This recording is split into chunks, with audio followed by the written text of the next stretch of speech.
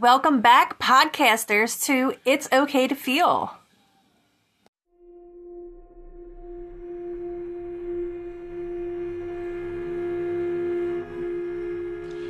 Hey. So this is going to be into different parts, and this is about my uncle. So if you guys did not read that episode, I highly consider y'all going back and to go look for that episode and listen to it.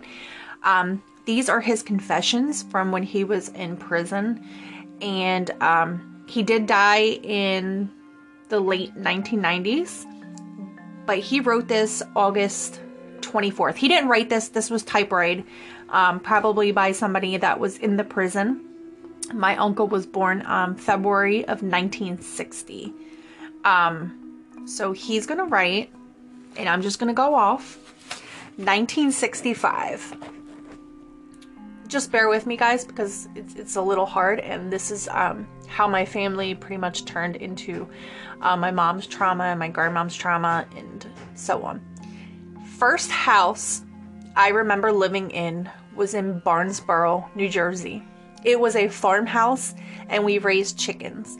We had one cow. Me and my sister each had a dog, and we spent time playing with the dogs out in the fields. At times, my father would take us down by the stream to pick raspberries. We would pick them and bring them in the house and eat them with cream. He built a go-kart and would take us for rides around the farm. My sister was 3 and I was 5.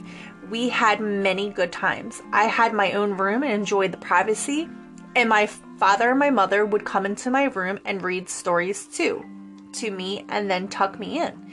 It was a routine I liked very much. There was an old Jeep parked next to the house that me and my sister used to play in. How did this image come to you? Somebody wrote in there. And this wasn't him. And then they asked him, and then he replied, once I heard a noise in the exhaust pipe and looked inside, a bee came out and it stung me. 2 days later, I heard the same noise and this time put my ear up to the pipe. What made you do it again? They asked. The bee came out and stung me again. So much for learning about these things the first time. Every weekend, the family would go and visit Grandpa. He would take me to the park, and sometimes he would take me fishing, and I always felt special and really enjoyed his company. He got me involved in rock collecting and taught me to understand nature. He died when I was 12. I was sad and I missed him so much. When I viewed the body, I felt strange and wondered why. My father was a collision expert in the auto body garage. He would work all day and my mother would take care of us. Sometimes my father would work on cars at home, and I enjoyed working with him. My mother would work at night at a nursing home, and my father would watch us at night. I am still 5 years old, and my sister Sharon was just being born. My mother was in a hospital, and me and Christine, if you guys want to know, Christine is my mom, were not allowed into the hospital, so my father snuck us up to the fire escape to see my mom. Sharon was born with spinal bifida and was rushed to Children's Hospital. I felt scared not knowing what was happening. My father was acting nervous and strange, and I remember him talking to me and Christine, saying Sharon would never ever walk. Just real quick, guys, Sharon is my aunt. She was pretty much active in me and my brother's life when my grandma would take care of us and my mom would work. My aunt was in a wheelchair. I was there when she passed away, and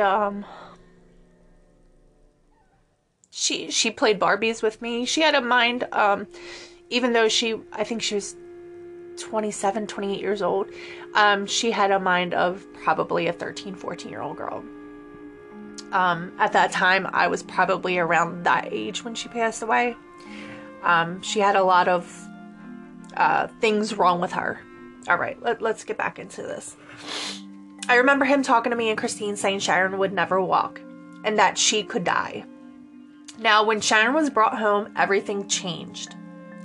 I never got any attention after that. I felt left out. I continued to play with Christine. However, we seemed to separate from the rest of the family. They had no time for us, only Sharon. At this time, I knew nothing about religion. My mom was Catholic and my father was Mormon. As far as my name, my father wanted to have a junior. I was the closest to my mom before Sharon was born. We used to bake cookies and clean the house and play games. I felt pretty happy. When I see the before and after Sharon's, I can see the real sadness. My father started drinking more and spending time more at the bars chasing women. Then he would come home and argue with my mom about anything. Mom started spending 24 hours a day taking care of Sharon. All the stress caused her to yell and scream at us. I felt like I had to walk on tiptoes. She would strike us for nothing, and I couldn't understand what was going on with Mom and Dad.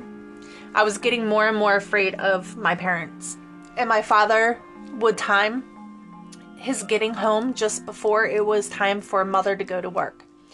He would send us to bed as soon as he got home. I remember one particular night. It was hot and the windows were open, and I was asleep in my room, and my father walked in. I remember the smell of alcohol. It was so bad. I thought he was coming in to kiss me goodnight. He told me to be quiet. Then he pulled down my pants and started rubbing on my bottom. He told me to sit up, and he pulled his pants down.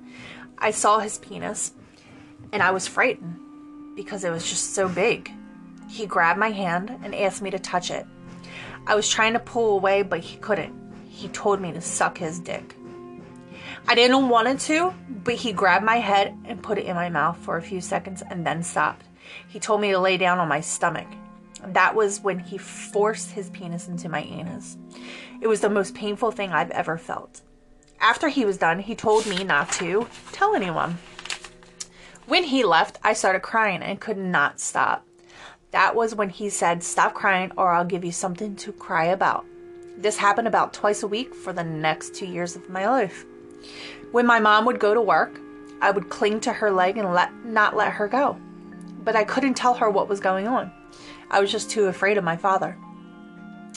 That was 1965. So now we're going into, he wrote, 1967. We moved to Sewell, New Jersey, a two-story house. It was an older frame house with a big woods in the back. There was a big bend in the road by our house and lots of cars would crash. It seemed like at least every other month. All of the other children had their own rooms.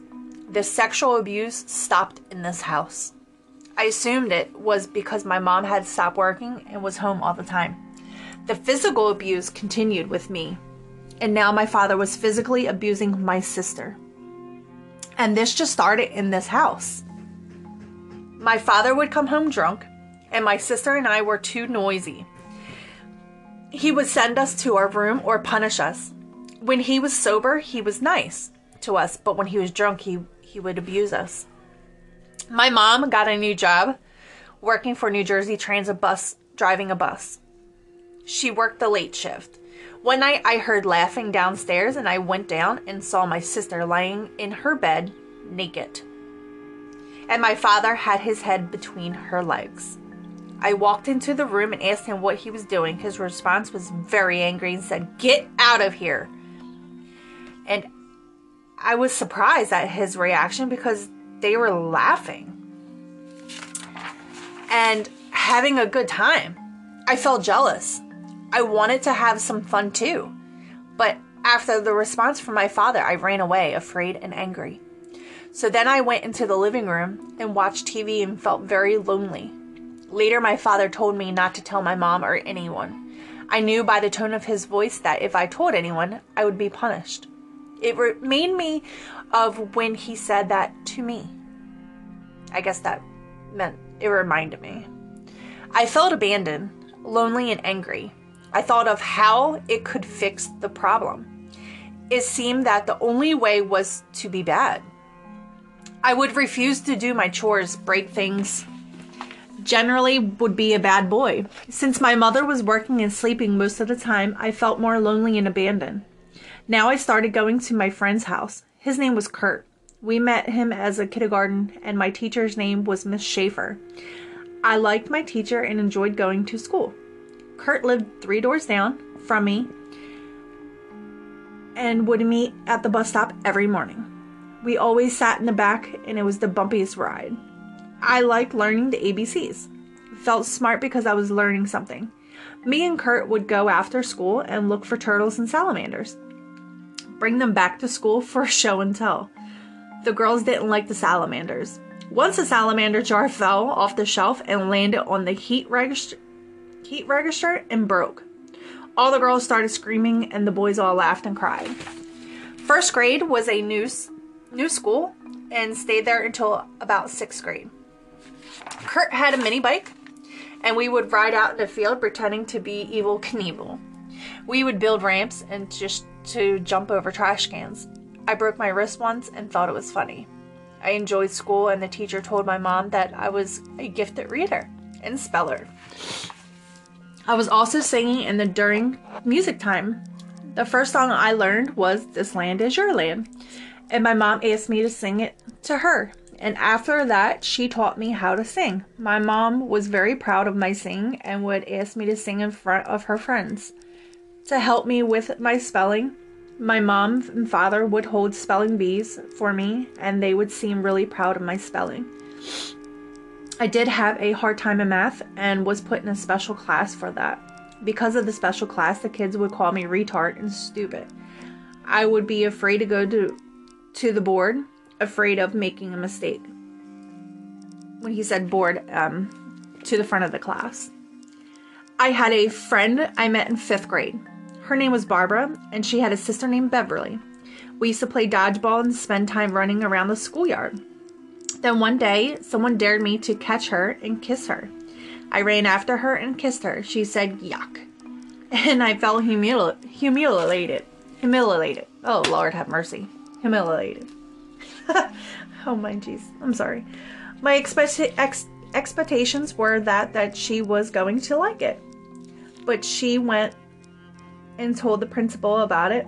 And when I saw the principal, I was terrified. And he scolded me. After a few days, we talked and I never kissed her again. But I was still interested in becoming her friend. At the end of the year, she told me she was moving to Maryland, and I was devastated.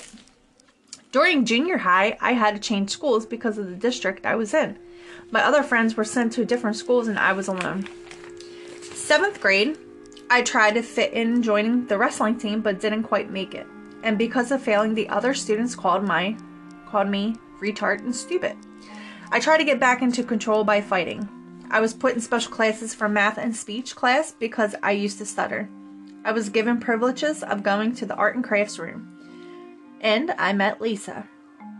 She was nice and we got along well and sat next to each other in class. I found out that there was another boy who liked her, and he would call me Clarence, the cross-eyed lion. And we got into a fight, and Lisa used to help me feel better after fighting with Mike. She would invite me to her house and we would go fishing and roller skating. She would always kiss me goodnight, and I felt accepted and loved. We ended our relationship without any sexual contact, but on peaceful terms. 1973 was the time my parents got divorced and I was only 13 years old. It was Christmas Day that my father told my mom, I don't love you anymore. I want a divorce. I heard him tell my mom, and I was devastated and confused because my mom was crying. I felt sad for her. I felt anger toward my father. I wondered, am I to blame?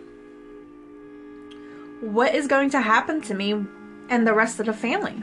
It turned out that my father was having an affair with my mom's best friend. And I actually really remember this. I remember my pop-up cheated on my mom, or my grandma. I wasn't born yet. I remember all of this, and he was still with the lady that he cheated on my grandma with, and rumors were that she put a pillowcase over his head, and obviously I was born then, so I was probably about 11, 12 years old when my papa died. And I've always asked my mom Why did she introduce me to my pop-up if he's done these things? I just don't, that's just the part that didn't sit well with me. You know, like if someone was doing that to any of my kids or anything like that, why would you bring and introduce? I don't give a shit if they were part of the fucking family. You just don't. I didn't consider him or my uncle a part of my life. I didn't talk to my uncle when he was in jail. He would call my grandma all the time. My grandma would talk to him and my mom. And I was just baffled. And I'm like, why do you guys still talk to him after all this stuff? Like, I don't get it. You know? And I get it. As a child, you're not brought into knowing all this stuff. You're learned from somebody else. I get it. But there's a limit to a fucking stop. You know what I'm saying? Enough is enough. But yeah, rumors were about his new wife years and years later. She put a pillowcase over his head and he suffocated and died. I don't give a shit. I hope she really fucking did. Anyway, he was in love with my grandma's best friend. And eventually Carol, that was her name, Carol, became my stepmom.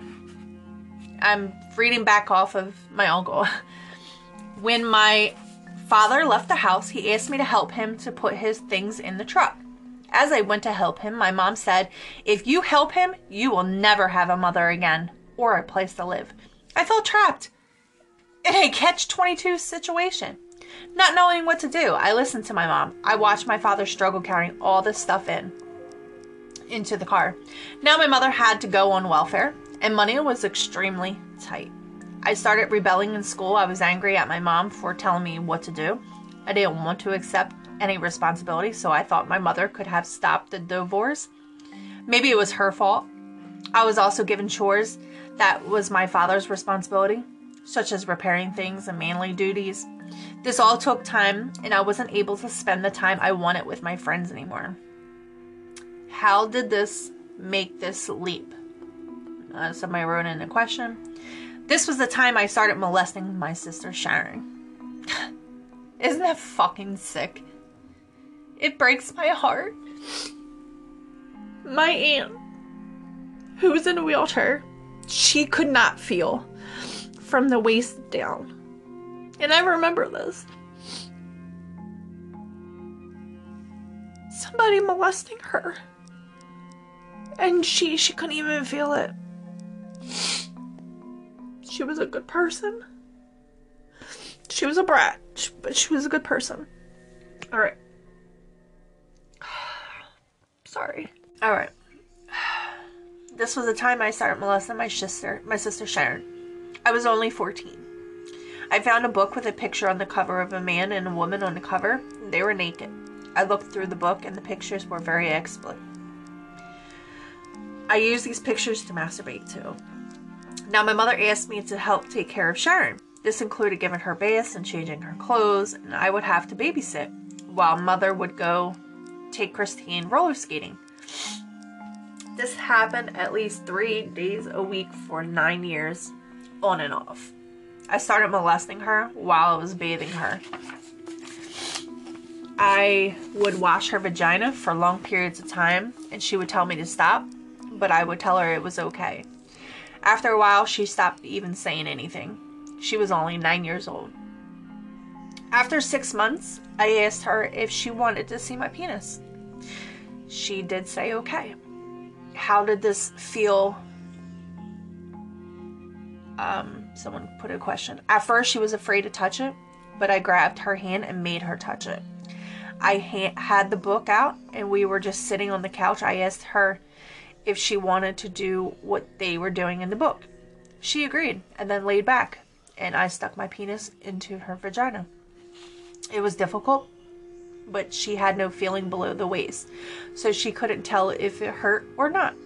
But afterwards, she started bleeding, and I got scared as hell. How did you override the fear so that you could continue having sex with her? Someone put in a question. I cleaned her up, and nothing was said for a few days. Then my mother asked Sharon and myself if we had done any sexual things. I confessed, and my mother told my father. He said it was a phase that I was going through and not to do it anymore. Let me just stop right there. Did you guys just hear what he just said? My grandma was concerned and not sure what was happening. So she went to her ex-husband and told him. And he told her it was a phase and just not do it again. Are you fucking kidding me? Are you fucking kidding me? Now, a lot of you guys are gonna like ask, why was I so connected to my grandma? Why did I love her? She did not do or any, like, it just wasn't brought up when me and my brother was brought into this world from my mom. We were the only grandkids my grandmom had. My uncle didn't have kids, and obviously my Aunt Sharon couldn't have any children. So, and my Aunt Sharon couldn't go off by herself anyway. She was living with my grandmom all the time. So, a lot of everybody in my family says that she blacked it out. It was just so much on her that, not that she okayed it, because obviously she turned to somebody, and back in the day, there wasn't much you guys can do. I mean, you can't call the cops and stuff. There's family incest was a okay thing back in the day, you know? And it just baffles my mind that my grandpa, he's not even my fucking grandpa, Robert Sr., would say something like that. Alright, we're going to go into part 2. Alright.